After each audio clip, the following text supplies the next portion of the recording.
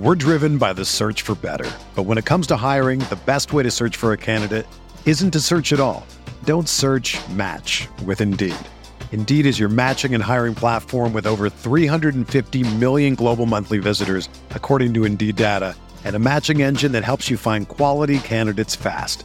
Ditch the busy work. Use Indeed for scheduling, screening, and messaging so you can connect with candidates faster.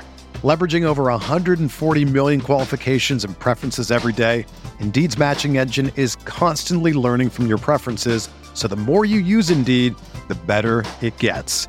Join more than 3.5 million businesses worldwide that use Indeed to hire great talent fast. And listeners of this show will get a $75 sponsored job credit to get your jobs more visibility at Indeed.com/Blue Wire. Just go to Indeed.com/Blue Wire right now and support our show by saying that you heard about Indeed on this podcast. That's Indeed.com/Blue Wire. Terms and conditions apply. Need to hire? You need Indeed. Whether you're a world-class athlete or a podcaster like me, we all understand the importance of mental and physical well-being and proper recovery for top-notch performance. That's why I'm excited that Unified Healing is sponsoring this podcast. Unified Healing is a new and super innovative global network of wellness centers powered by Energy Enhancement System, or EE System. If you haven't heard of the EE System, you'll want to listen up. This technology promotes wellness, deep relaxation, purification, and rejuvenation. At hundreds of locations across the globe, access to a center is easy and affordable. Interested in experiencing the EE System technology for yourself? Go to unifiedhealing.com/Blue Wire to learn more and find a center near you. That's UNIFYDhealing.com/Blue Wire. No material or testimonials on the Unified Healing website are intended to be viewed as medical advice or a substitute for professional medical advice, diagnosis, or treatment. Always seek the advice of your physician or other qualified healthcare provider with any questions you may have regarding a medical condition or treatment and before undertaking a new healthcare regimen, including EE System. Good morning, Grinders. Welcome to the DFS pregame show here on Roto Grinders. I'm Jordan Cooper, a.k.a. BlenderEd, Blender HD, if you want to follow me there on Twitter. And it's Friday, casual Friday. It's always casual here. The last day of the week, heading into the Sunday NFL slate. We'll run some lineups. We'll see what's going on. Has anything much changed since yesterday? I don't know. Well, Jimmy G is still out. Okay, I'm looking through some of the injury stuff. Mike Williams, like the Chargers guys, they're coming back off the COVID list. Kelsey's coming back from the COVID list, right? We got that information. We got a bunch of P's, right? A bunch of probables, and we're still maybe waiting on. AJ Brown's not in practice or something, or is limited or something. It's always something with that guy. So we're gonna have to take a look there because he's gonna be popular, assuming he plays at full strength. He's going to be a pretty popular option, more so on FanDuel, but still enough so on DraftKings. So we'll have to monitor that. And as I always do, I monitor the YouTube chat. I see you guys in there. Good morning, Jupocalypse. Good morning, Card Fan. Good morning, everyone. Give me those thumbs ups on your way in the door. Hit the screen any way you want, right? Hit the subscribe button if you're new here, even if you're not new here. Why aren't you hitting the subscribe button? I don't know.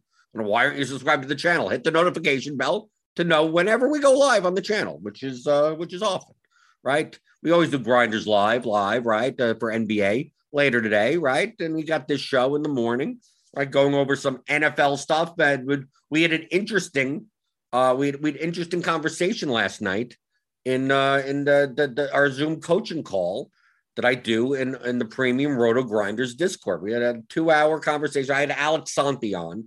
It's always everyone else's time. Like you could sign up and like talk for whatever you want.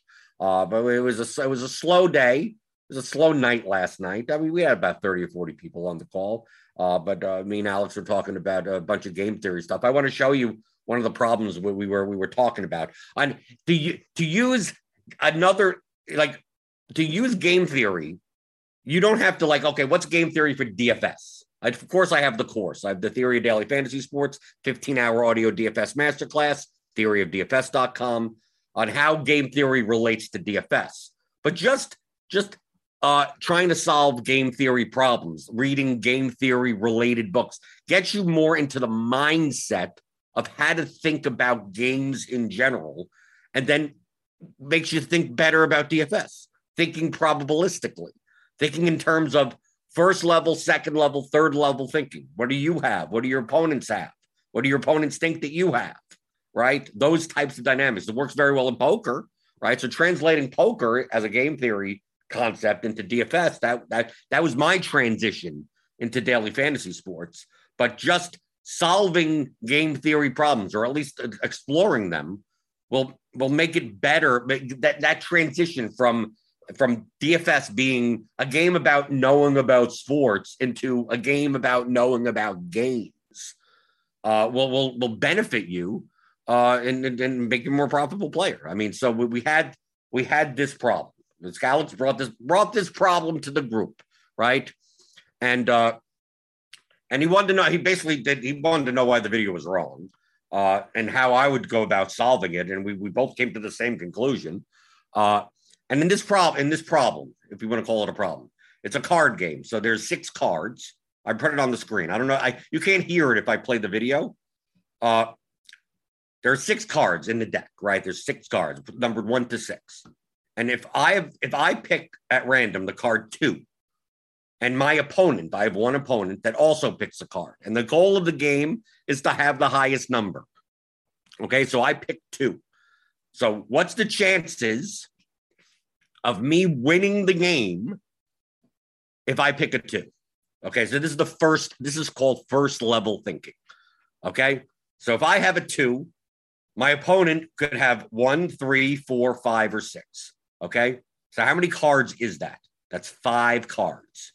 Okay, so one of the 5 cards is 20% of the time, right? 20% of the time, my opponent will have a 1. 20% of the time, my opponent will have a 3. 20% of the time, my opponent will have a 4. 20% of the time, my opponent will have a 5. 20% of the time, my opponent will have a 6, right? Because I already have the 2. My opponent can't have the 2. So how often do I win this game? If I see a 2, how often do I win this game? Well, I win this game 20% of the time, and I lose it 80% of the time, right? Because you add up these 20s, 20, 20, 20, 20, 24 hours to go. I want to be sedated. But especially if I get the 2, because 80% of the time, I'm going to be broke, right? I'm going to be sedated. So here's so if I have a 3, if I pick the 3, what's the chances of me winning the game? Well, 40% of the time, my opponent will have a lower card, and 60% of the time, my opponent will have a higher card. What's my chances of winning the game if I pull a 1? 100% lose. I can't possibly win. Okay? So thinking of the card game in the first level is that, right? What is my hand, and what's the chances of it winning at this very moment? Okay? But now we introduce to this. Let me fast forward it a bit, right? Right. We could look right here. If I fast forward in the video a little, right? You lose if your opponent has the 1. You lose if your opponent has 3, 4, 5, 6, and you win if your opponent has the 1. 80% chance the other card is higher, right? So let's move this along a little bit.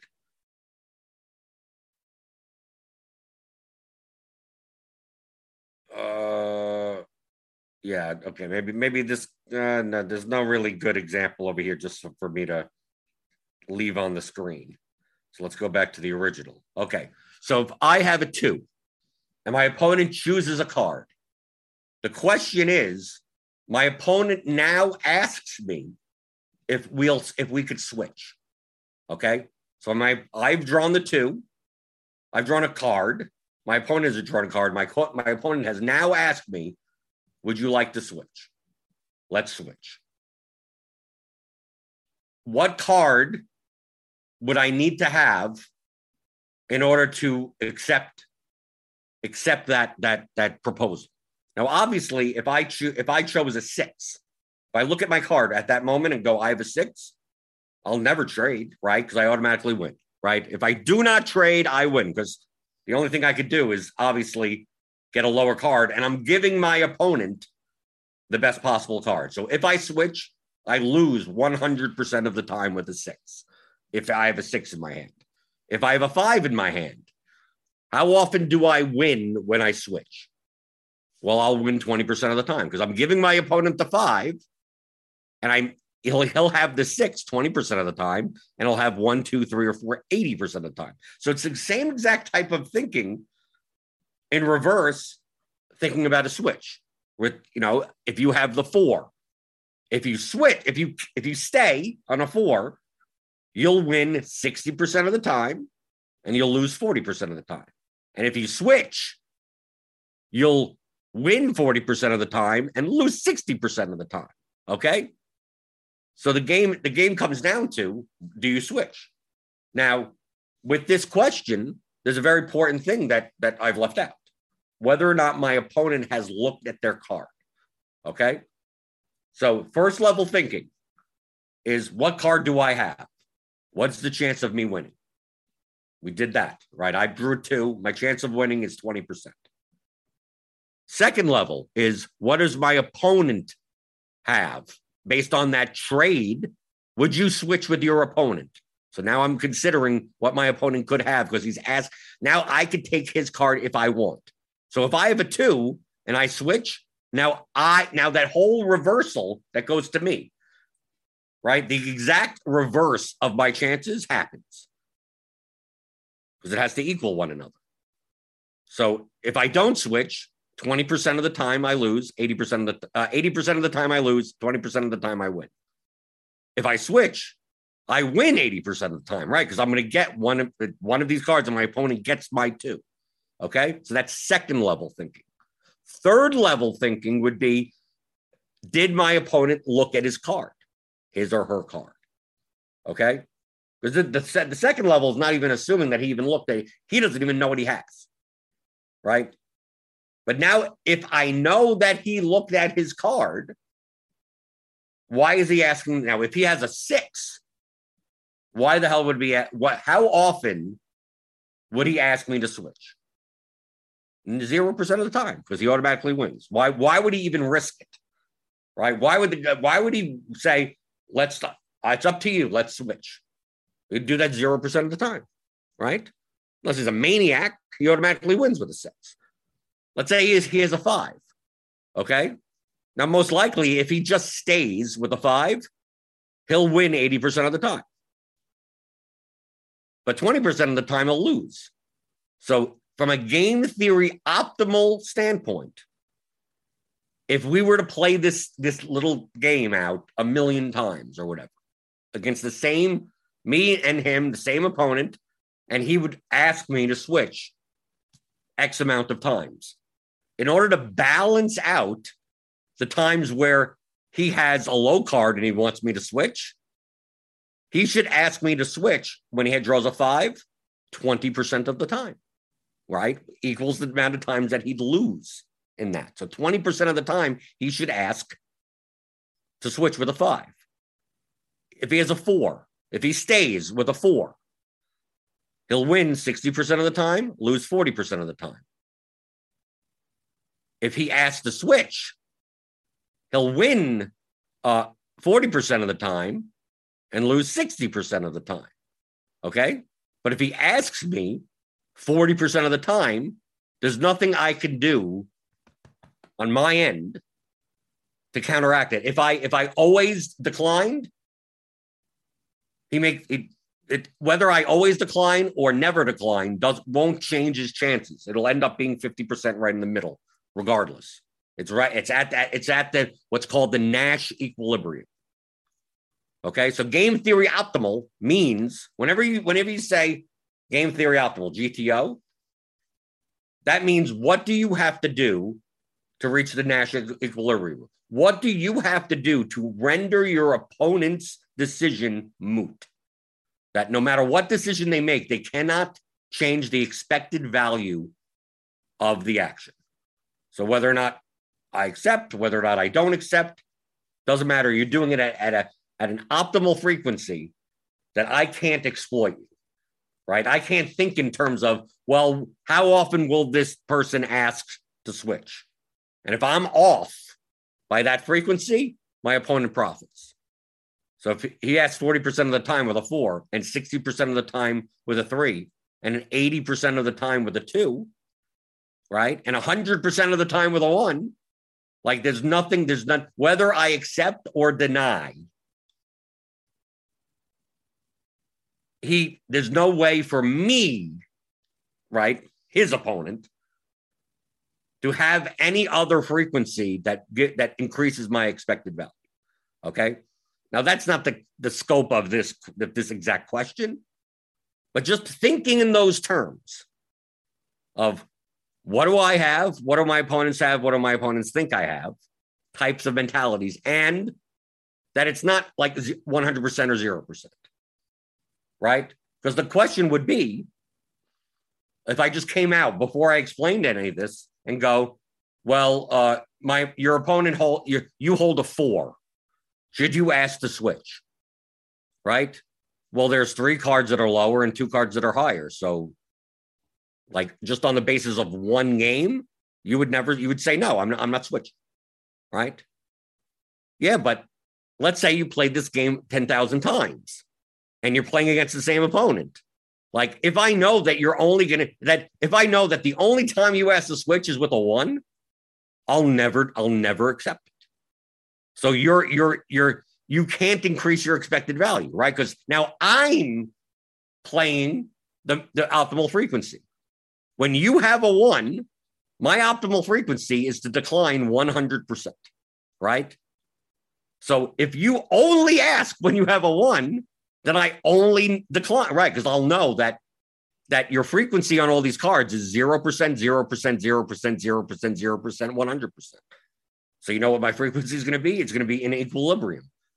With a 1, it's 100%. With a 2, it's an 80%. With 3, it's 60. 4, it's 40. 5, it's 20. And 6, it's 0.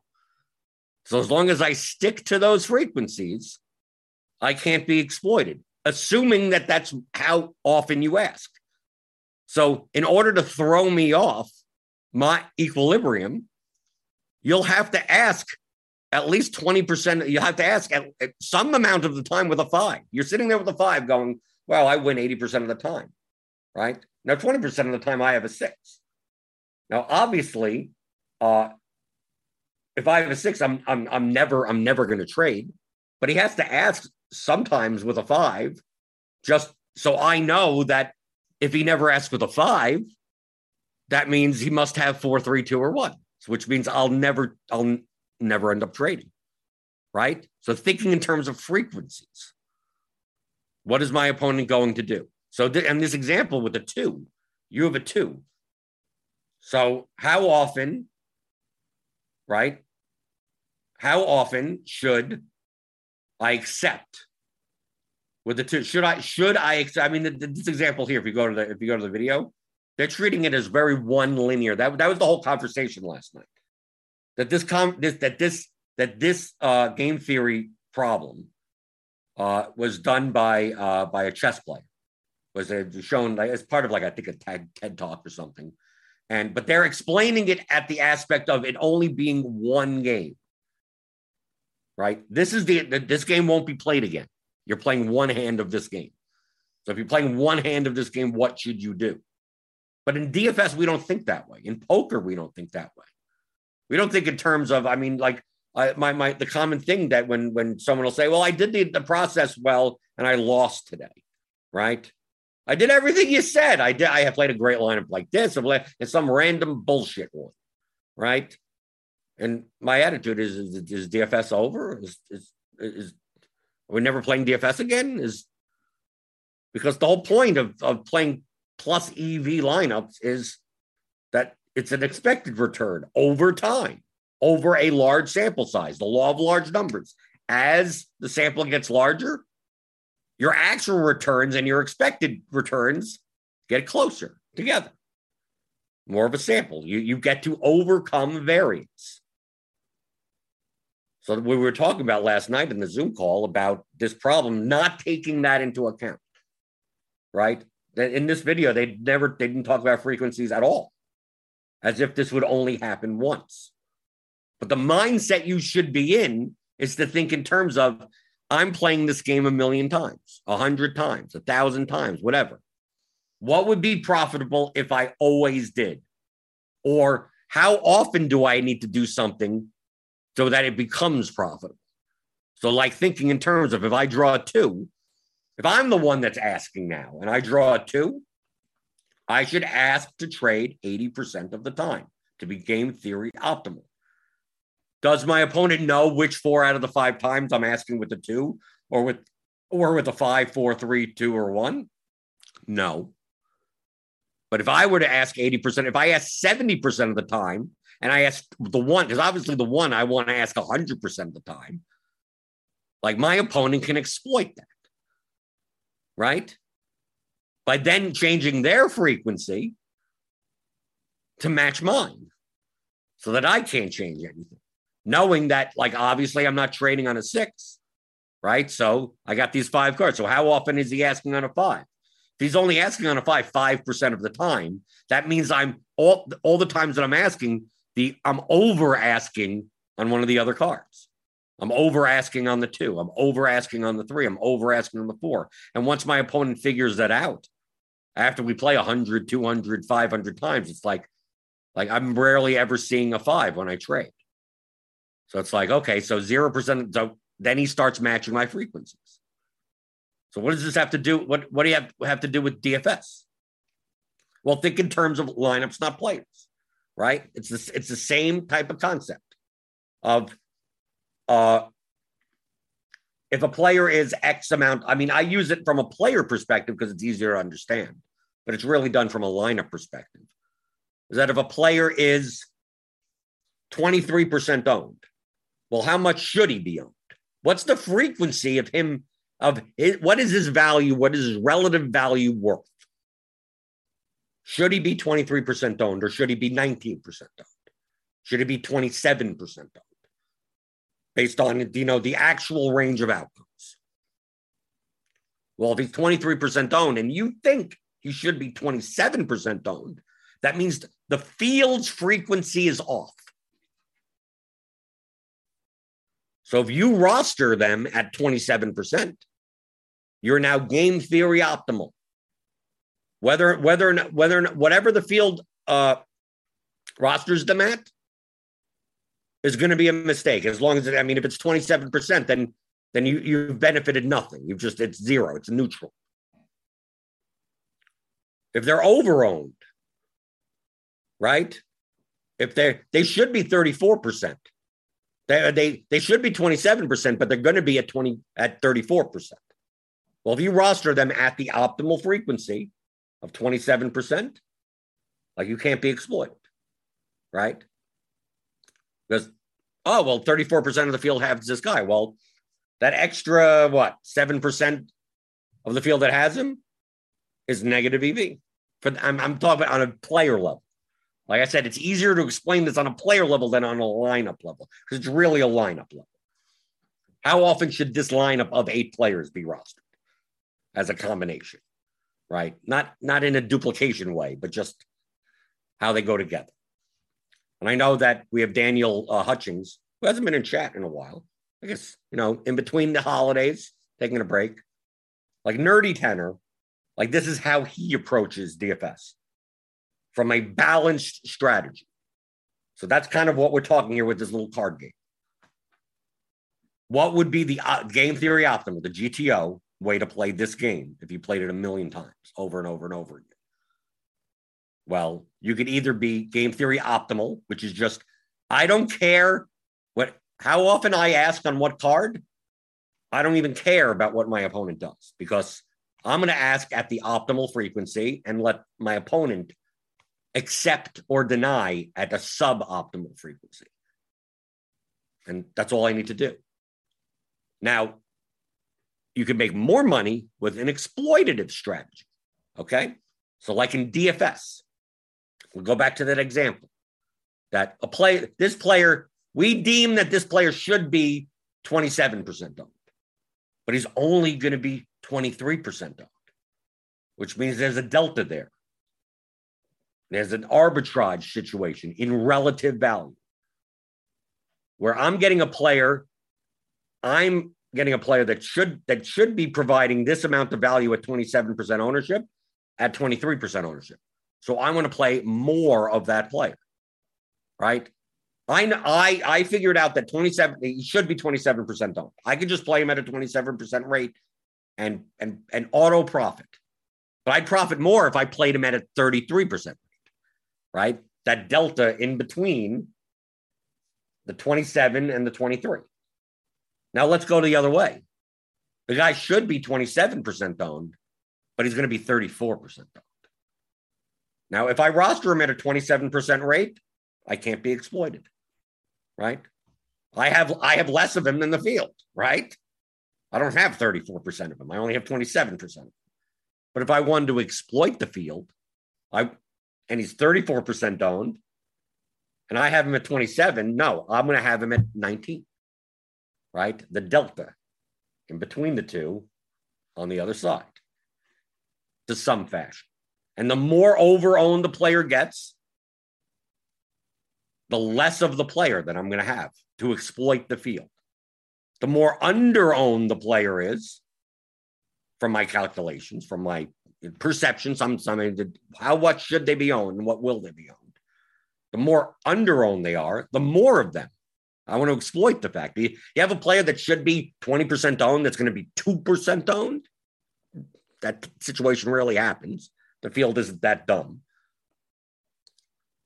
Like, you don't just want 20% of that player. If you played 60% of the player, it'd be more beneficial to you. But in this exploitive strategy, in thinking exploitively, you have to be able to predict what the field is going to do, right? Because you're taking two numbers. What should this player be owned? What is the optimal frequency that this player should be owned? And then what is the field going to do to find the delta? Okay? So if you're off, I think this guy should be 27% owned. I think the field will roster them at 20%, and I'll exploit that by having 35%. And then I check lock happens, and the guy's 32% owned, which is 5% over-owned. And now I have more of the guy, right? My exploitative strategies now turn negative EV because I've not predicted the field properly. In the balance strategy, you don't even have to care about that. All you have to do is figure out how often should these guys be owned, right? What is the optimal ownership frequency of these players, and then just play those players at those frequencies, and let the field make mistakes. Absolutely. Now it's hard to. We're saying that it's easy. It's hard to figure out. It's hard, right? What should this player be owned? I mean, that's the holy grail. You could estimate. You could run simulations. You could do whatever you want, but still, at the end of the day, it's not exact. You're not 27.4% of the time. Well, based on a reasonable projection system and salary constraints, and obviously not considering like late news and stuff that throws everything off for like NBA. But if you could, let's just say you could, like you were better at estimating how often how much a player should be owned. If that was your strength of like, I don't know what my opponents are going to do. I live in a bubble, but I'm really good at looking at an NFL slate, an NBA slate, an MMA slate, whatever slate, and calculating or estimating how much these players should be owned. Like if you were really accurate with that, you wouldn't have to care about you would, if you didn't want to, you wouldn't have to care about what the rest of the field did. It'd be oblivious. It doesn't matter. I don't even care what my opponents do. Very similar to this card example. If I put in the optimal frequency of which I ask for a trade or accept a trade, I don't have to consider what my opponent has and what their frequencies are. I don't. I'm doing it at the optimal rate. There's nothing that my opponent can do that decreases the expected value of my decisions, right? But I'm also not exploiting my opponent's decisions if they're suboptimal. So the exploitative strategy, if you're really good, you don't have to be as good as figuring out how often a player should be owned, right? You could be less. You could be a little bit more off on that because you're not trying to play them at the optimal frequency. All you're doing is trying to find the delta. Is this player under or over owned, and by how much? Because the more they're under owned, the more you're going to play them. And the more overowned they are, the less you're going to play them. Now, in my methodology, I have a very blunt methodology. I focus more on being directionally accurate than being precise. So if we go to the example from before, that this guy should be 27% owned. And then I go, well, what is he going to be owned by the field? Well, I think he's going to be owned 20%. So I'm going to play 34% or whatever. Now let's say he ends up being 22% owned and not 20, which means I probably should have played like 32% of them and not 34. I'm still playing more. I'm still exploiting the field. I'm exploiting the field a little too much. The person that's playing balanced, that's playing just 27% of the field, is also exploiting the field. They didn't realize they were exploiting the field because they're just like, oh, how owned should this guy be? 27? I'm playing 27. Whether he comes in at 20 or 22, he's still profiting from that. He's still exploiting the field without even considering what the field is going to do. But the exploitative player, since I'm going to be moving my frequency, I need to be really good at predicting what the field's going to do. Same way with this card game. If I'm going to change my frequency, like if I just sit there and go, when I have a 2, I ask to trade 80% of the time. Like if I know that my opponent is accepting at a higher rate than he should,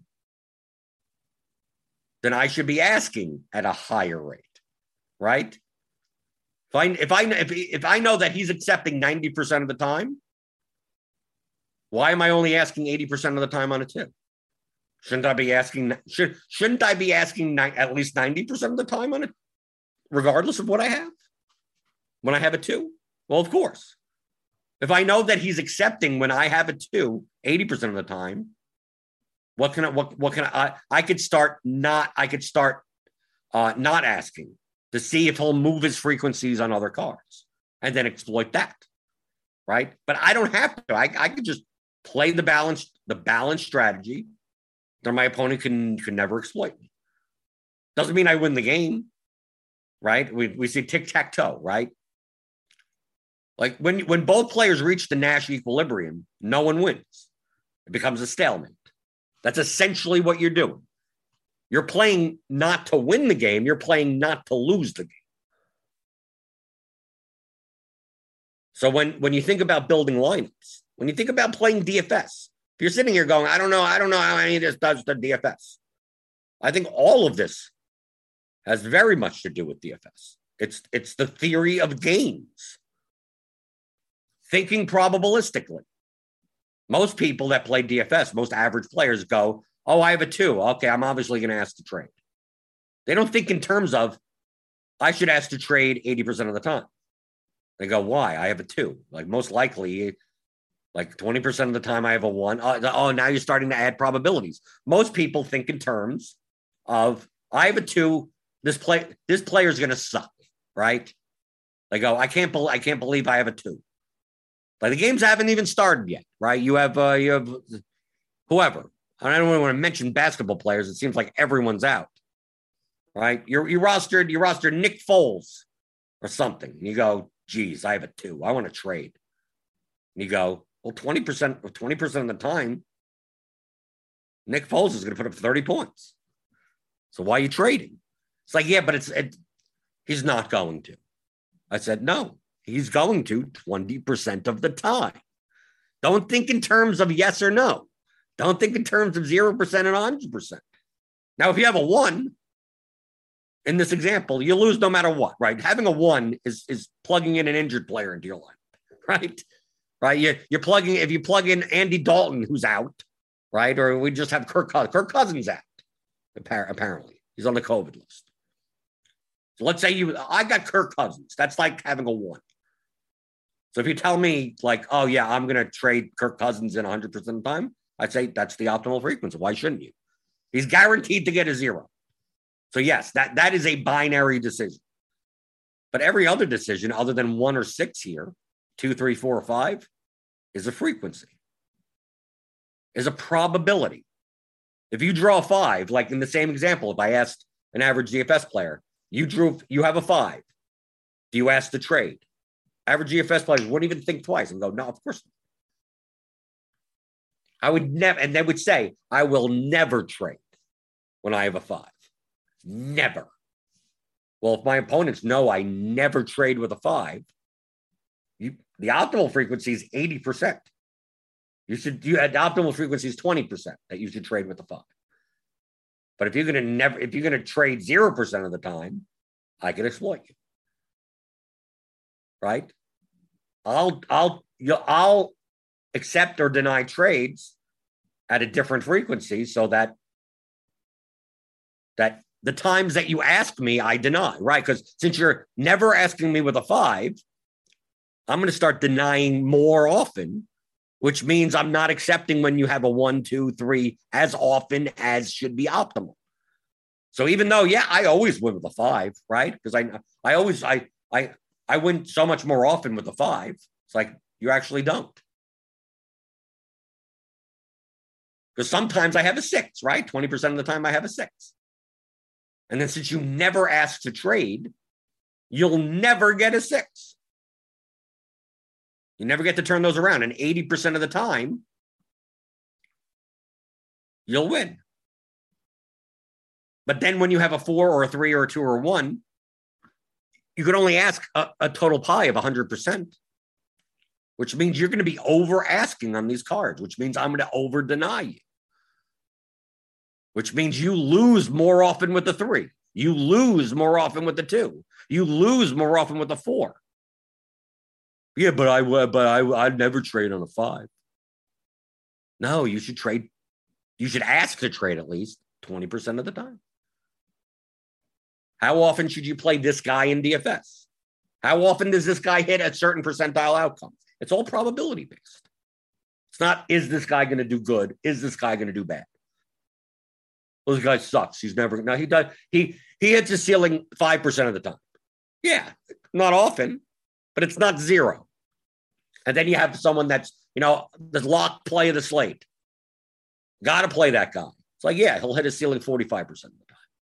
Not 95%. People are acting like it's 95% of the time, when it's really only 45% of the time. And the people that are acting as if the 5% of the time guy never hits. So he ends up being 1% owned. So it's like, well, look at that arbitrage. He should be owned at 5%, but he's going to be owned at 1%. Balanced strategy, I'm just going to play him at 5%. And let the field make the mistake. Exploitative strategy, I'm going to play him at 9%. Because he should be 5, he will be 1. I'm going to exploit, right? And the larger the delta is, probably the more I would want to. The higher expected value I'd get from exploiting that spot. This is game theory. This is exactly what game theory is. Will the player do well tonight? I have no idea, nor do I care. I have a 2. Do I care? In this exact moment, I want my opponent to trade with me, right? I have a 2. If I get my opponent to accept the trade, I win 80% of the time. I want him to trade in this one time. But if I always did that, if we were playing the game a million times, and I always asked to trade on a 2, that's not the optimal frequency. The longer and longer I played this game, the more and more I'll lose below expectation. And by not playing optimally, even if my opponent doesn't exploit me.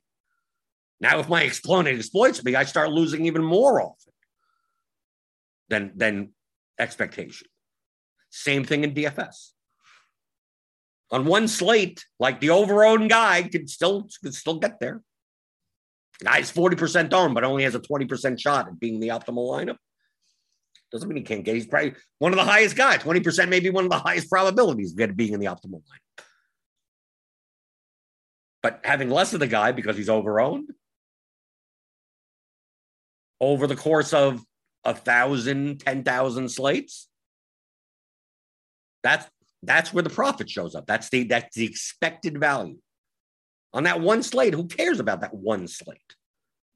You're trying to make decisions that you could replicate over and over and over and over again, where at the end of the day, at the long run, you're going to have the money in your hand. You don't know what day that's going to be. That's the problem. You just don't know what day that's going to be, right? So you're playing GPPs every day, going either playing a balanced strategy or exploitative strategy or a mix of both or whatever, and building lineups that have a higher expected value than their probability, right?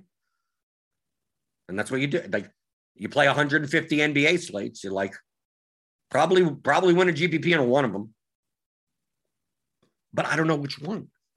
Same way with the cards. I'm going to ask 20% of the time on a 5. I'm going to ask 40% of the time on a 4. I'm going to ask 60% of the time on a 3. I'm going to ask 80% of the time on a 2. Am I concerned about this specific one hand, whether or not we trade? Right? Well, if I ask this time with a 2, I want him to accept. If I ask this time with a 5, I'm doing it to balance out my range, but I'd rather him not switch. You shouldn't have to care about that. Yeah, sometimes you'll have a 5, you'll ask 20% of the time, and they'll switch out, and you get a 3 back and lose. But if you're asking at appropriate rates or exploitative rates, over the course of the long run, you're gonna end up with a 2, and your opponent will over accept. Right? You'll ask 80% of the time, and they'll accept 90% of the time. But only because I ask 20, only because I ask sometimes with a 5. Only because I ask sometimes with a 4. And I ask a little bit less with the 3. And I always ask with a 1, but my opponent will never know when that 100% of the time is, because I'm mixing in all the other a frequency with all the other numbers. In the course of one hand, or even 10 hands, hell, even 100 hands, seeing that exploitation, getting the wins above expectation may not happen. That's what variance is, right?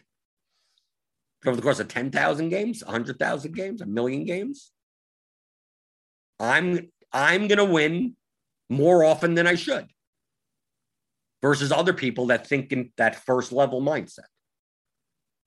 The third level player is going to win more often than the person that thinks in the second level mindset. So these types of examples, they relate absolutely to DFS. How to think about playing DFS. Not who to select on it, what NBA player to select, but how to build a lineup. But just the overall kind of brain methodology, rewiring your brain to think in these terms, think of everything in these terms. What games do you play? What lineups do you play? What contests do you play? What the payout structure is? Everything. All probability based. All based on first level. What do I have? What lineup do I have?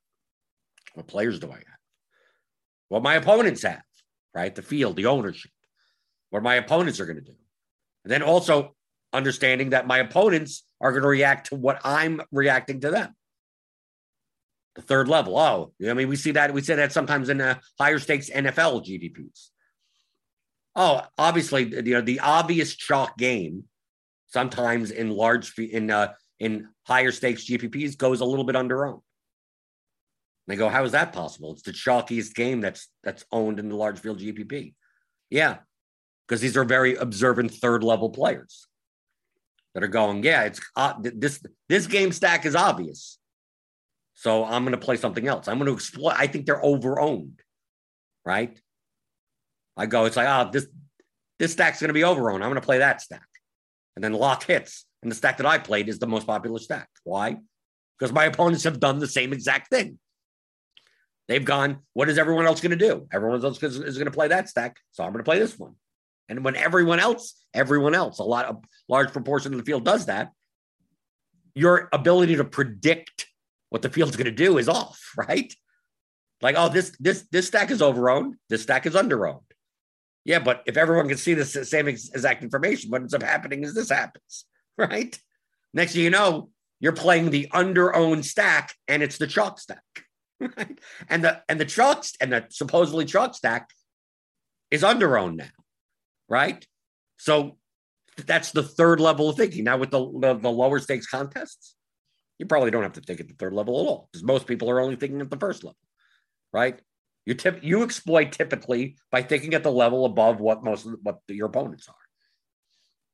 If most of the field is thinking first level, which is basically just what lineup do I have? That's it. What's ownership? Like they don't even consider ownership. All you have to do is think in the second level. And that's ownership. In DFS, that would be ownership. Third level would be how the field reacts to the ownership. So the ownership changes because we can see what the ownership is. You don't see that as much in the lower stakes stuff because there's so many first level players. But if you're playing against a field full of a lot of second level players, now you have to think of like everyone can see that the top stacks are 1, 2, and 3, and the top value plays is 1, 2, and 3. So I obviously can't just play that stack with those players because that's what everyone's going to do. But everyone can see that that's what everyone's going to do. So you know what the fourth level is? Exploiting that, right? The fourth level would be to play the chalk, knowing that the field is now going to be too heavy trying to exploit. And then I end up predicting that the field is going to be underowned on the chalk stack. Right? So that would be the fourth level. Let's go over it again. First level. What should I play? What stack should I play? That's it. Oh, high total. I'm playing Kansas City. I'm playing whatever. Second level. Let me take a look at what the ownership is of all these stacks and go, yeah, I think too many people are playing I think the Chiefs are overowned. I'm going to play the Chargers. I think the Chargers are underowned. So I'm going to play them instead. Third level would be, and that would be the third level. The fourth level would be, I think a lot of the field is going to see that the Chiefs are projected to be overowned. The Chargers are going to be projected to be underowned. And what's going to happen is that the Chargers actually end up being overowned and the Chiefs end up being underowned. So I'm going to play the Chiefs because they're going to be underowned, even though you're looking at ownership projections that say they're going to be the chalk. Because I think the field is going to react to the information that we're all looking at. That would be the fourth level. Do you have to worry about all this type of stuff? Not necessarily. I mean, this is the nuts and bolts of game theory. This is the type of stuff that is in my course, the theory of daily fantasy sports. How to think like a professional DFS player. Professional DFS players think in these terms. Some a little bit more than others, right? So this 15-hour audio masterclass, this applies to any sport. Like this example that I gave with the cards, this has nothing to do with sports. It has to do with games. How do you play the game better? It's not about, what stats do I have to look? Well, I need more stats to look at. Or I need better projections that are slightly, instead of 0.86 R, I need 0.88 R. I mean, no. Learn how to play the game better. We're playing a game. So I have all these chapters, right? Introduction, game objectives, player selection, expected value, leverage, correlation, construction, risk management, exploit, psychology, bunch of miscellaneous stuff. But if you enjoyed this type of example, this is game theory. This type of stuff. I explain. The first 2 or 3 chapters are all about just the dynamics of what a game is, the construct of what a game. That's what game objectives are. What is your objective? Is this a sequential game? Is it a non-sequential game? Is it a zero-sum game? What type of game it is? What types of games in the game that we play in DFS? Playing head-to-heads is different than large field GPPs. The objectives will be different, which means the optimal decision-making will be different. There's no one answer. Do you play this guy? Well, I don't know the contest you're in. I don't know the lineup that it's in. I don't know your risk tolerance. I don't know All that matters. That's part of the game objective. But there are examples like this. I go through some like marbles examples and stuff. Not this one exactly, obviously. But I thought Alex pointed this out. He wanted to talk about it on last night's Zoom group coaching call that I do in the Roto Grinders Discord. If you're a premium member, click on that link in the description. Sign up, be a Roto Grinders premium member. Get $10 off your first month. And then join the Discord, rotogrinders.com/Discord. We didn't run anything for NFL. I did that whole explanation. I thought that was worth it more than running NFL lineups. Who knows what the hell's going on in the NFL? I'm going to run some lineups with some stats, and then later today, the AJ Brown is out, and I mean, look, Kirk Cousins, it's just right. Swift in, right? We don't even know, right? So this is more important.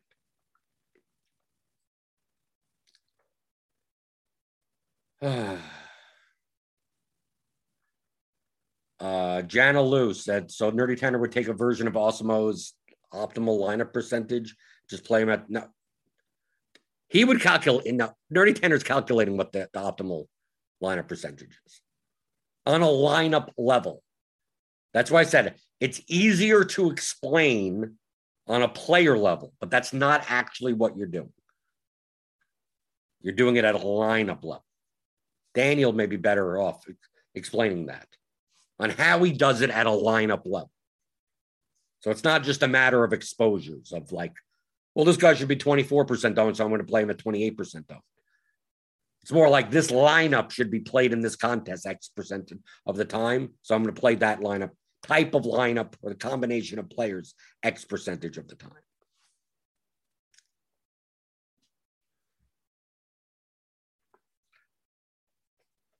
Jason Martinez, I should do a video on using the RG optimizer. Yes, I've done, if you've watched this show, Jason, I've done 800 of them.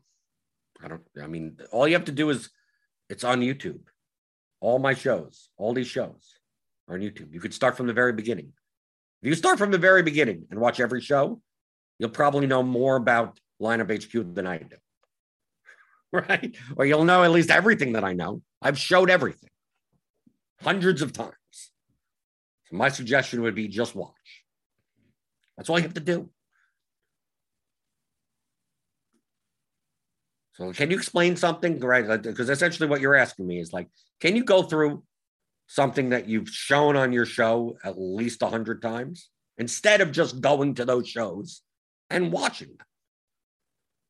So you'd rather just like it's an audience of one now, right? So you're lazy. You can't go to the previous videos. So everyone else here that has seen all those videos has to endure me explaining it again to one person. I'm just explaining my perspective. So people call me rude and an asshole. And from my perspective, you're the rude one.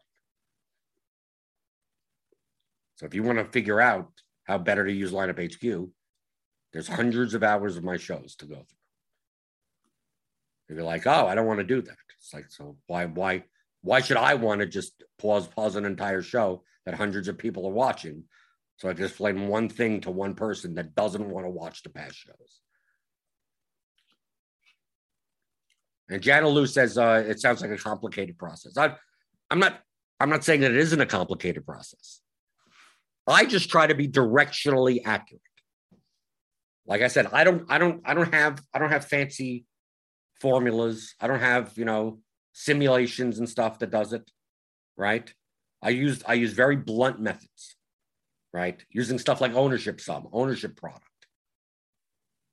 running lineups, seeing how often players show up at a certain percentages, and go, well, he's showing up way more. That I'm running optimal lineups, and he's showing up a lot more often than what the field seems to be rostering him at. Looks like he's going to be that seems under-owned to me. How under-owned is he? I don't know. I'll take a guess. I'll just take it. I mean, literally, I'm just taking a guess. And after playing for 6 years, taking guesses, I got pretty good at predicting ownership, right? But that was my strength with playing poker also. My strength was not in being game theory optimal. That wasn't my strength was being able to narrow down the hand ranges of my opponents better than anyone else at the table. Where other people could get their hand range within, 12 hands, and I could get them within 3, right? By studying people's betting patterns. Obviously, this is a little bit easier because it's live. Well, some people have HUD. I mean, online you have heads-up displays. But I like playing with players for hours upon hours at a time and profiling them. And based on what hands they show up, what positions they're in, I could profile and go, is this player capable of doing X with with the certain bets? And I could just start eliminating hands. Going, this can't be that. It can't be an open-ended straight draw. It can't be this. This can't be a made.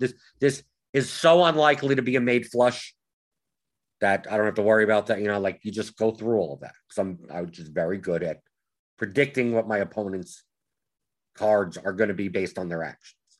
So I took that strength into DFS. I focused heavily on predicting what the field's going to do, which means that my strategy is not balanced.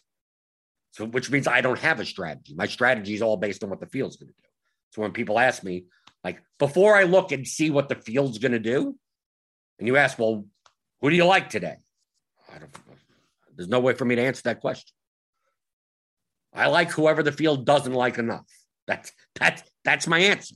So until I figure out who the field is over-owned on and under-owned on, I have no idea, nor do I care. I don't care.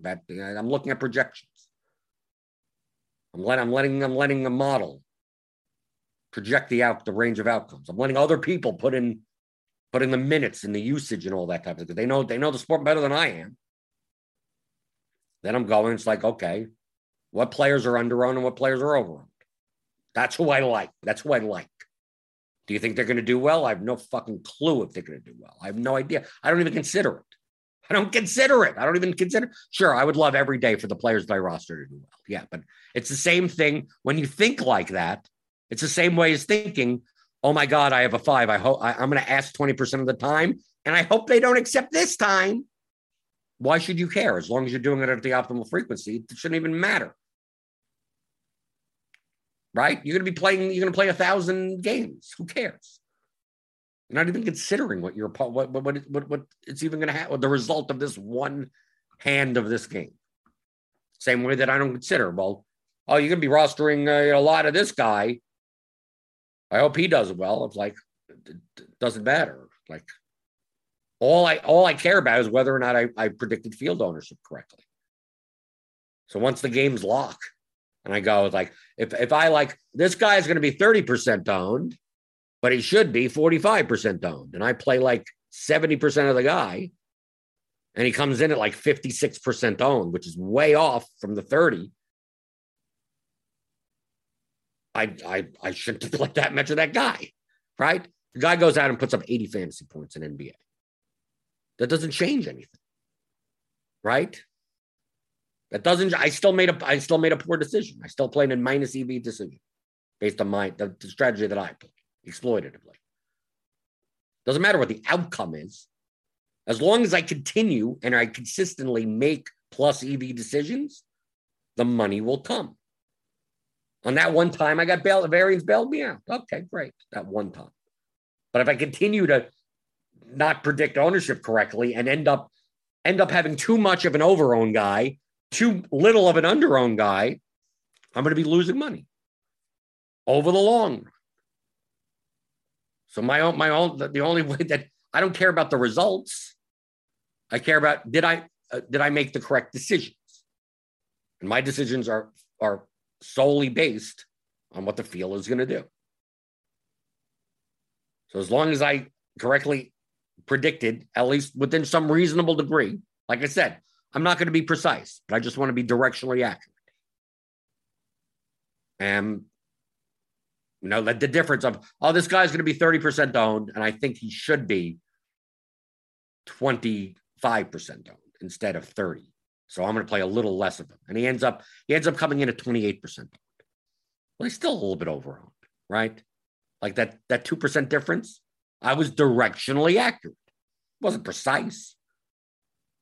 But I think my directionally accurate is to still be better than the field, than most players that play. Now, if the guy that I think should be 30% owned, should be 30% owned, that I think is going to be 25% owned, comes in at 50% ownership, then I'm completely off.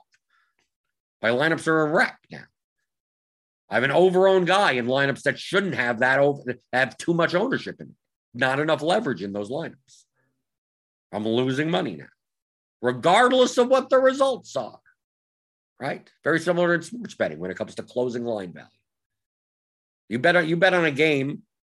If you bet on the money line of a game and you bet on the favorite at minus 120, and the week goes by game time, the line closes at minus 200.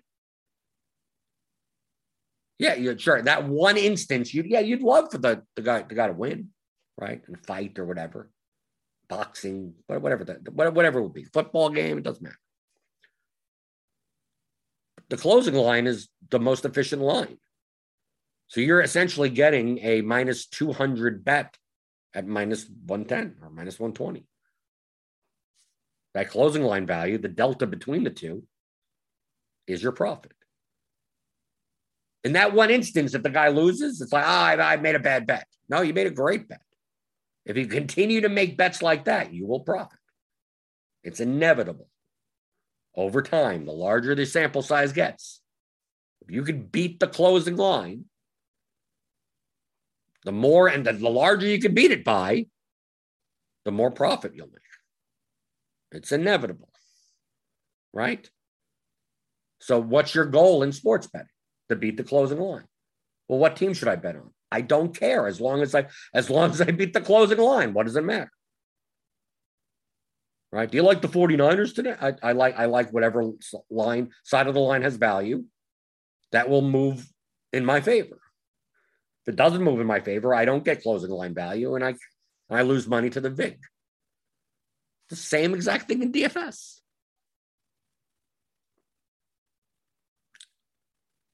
I think this is well worth it. Much better than running NFL lineups that are going to be useless by tomorrow. Who's coming on and off the COVID list? I don't know. Let's see. What's going on with basketball? We got NBA Grinders Live coming up later today, right? Later today. So tune into that. Hit the notification bell to know when we go live. Then we have crunch time for premium members. We still got a whole bunch of NFL content as usual for week 17. There won't be an advanced sports analytics show today or this week. Stuart and Brandon they're dead. I'm just kidding. They're not dead. It's in between the Christmas and New Year's Day. Everyone goes on vacation, their holidays, people spending time with their families. Me, I don't care about my family, so I'm here with you, right? I don't care about my family. I'd rather be up on a Friday morning talking about solving the 6 cards game, right? Than be with my family on New Year's Eve. But so no advanced sports analytics show, but we got a whole bunch of, other NFL content. We got the ownership report and stuff tomorrow and everything. The Blitz show, and then obviously Sunday morning, we got a bunch of shows in the morning starting at 10:30 a.m. Eastern. So always stick around for that. If you got any questions, if you want to talk more about the 6 card game, feel free to come into the Roto Grinders Discord. Go to the Blenders Game Theory channel. Remember, you got to be a premium member in order to get into that channel. And then our next group coaching call is going to be on Saturday, January 8th at 3 p.m. And you could take part in that. You could sign up for the little form, and it's like private. It's essentially private coaching. Just so happens that a whole bunch of people are there also. So all you have to do is show up. There are tons of people that show up that don't want to talk or anything like that, and they're just like, I'm just going to show up and listen to you talk to someone else and help them with their problems. That's perfectly fine also. But it's your time to get. It's if you want that type of one-on-one attention, that's how you get it. So sign up for Roto Grinders Premium. Go to the Discord, rotogrinders.com/Discord, and hit me up there. And people still talk. Now, it's not just the coaching calls. There's still conversation going on in that channel about game theory, about DFS strategy, not about slate-specific stuff. So I'd love to have you in there. Hit the thumbs up button on your way out the door, and I will be back next week on Monday with James, right? For Mondays with McCool.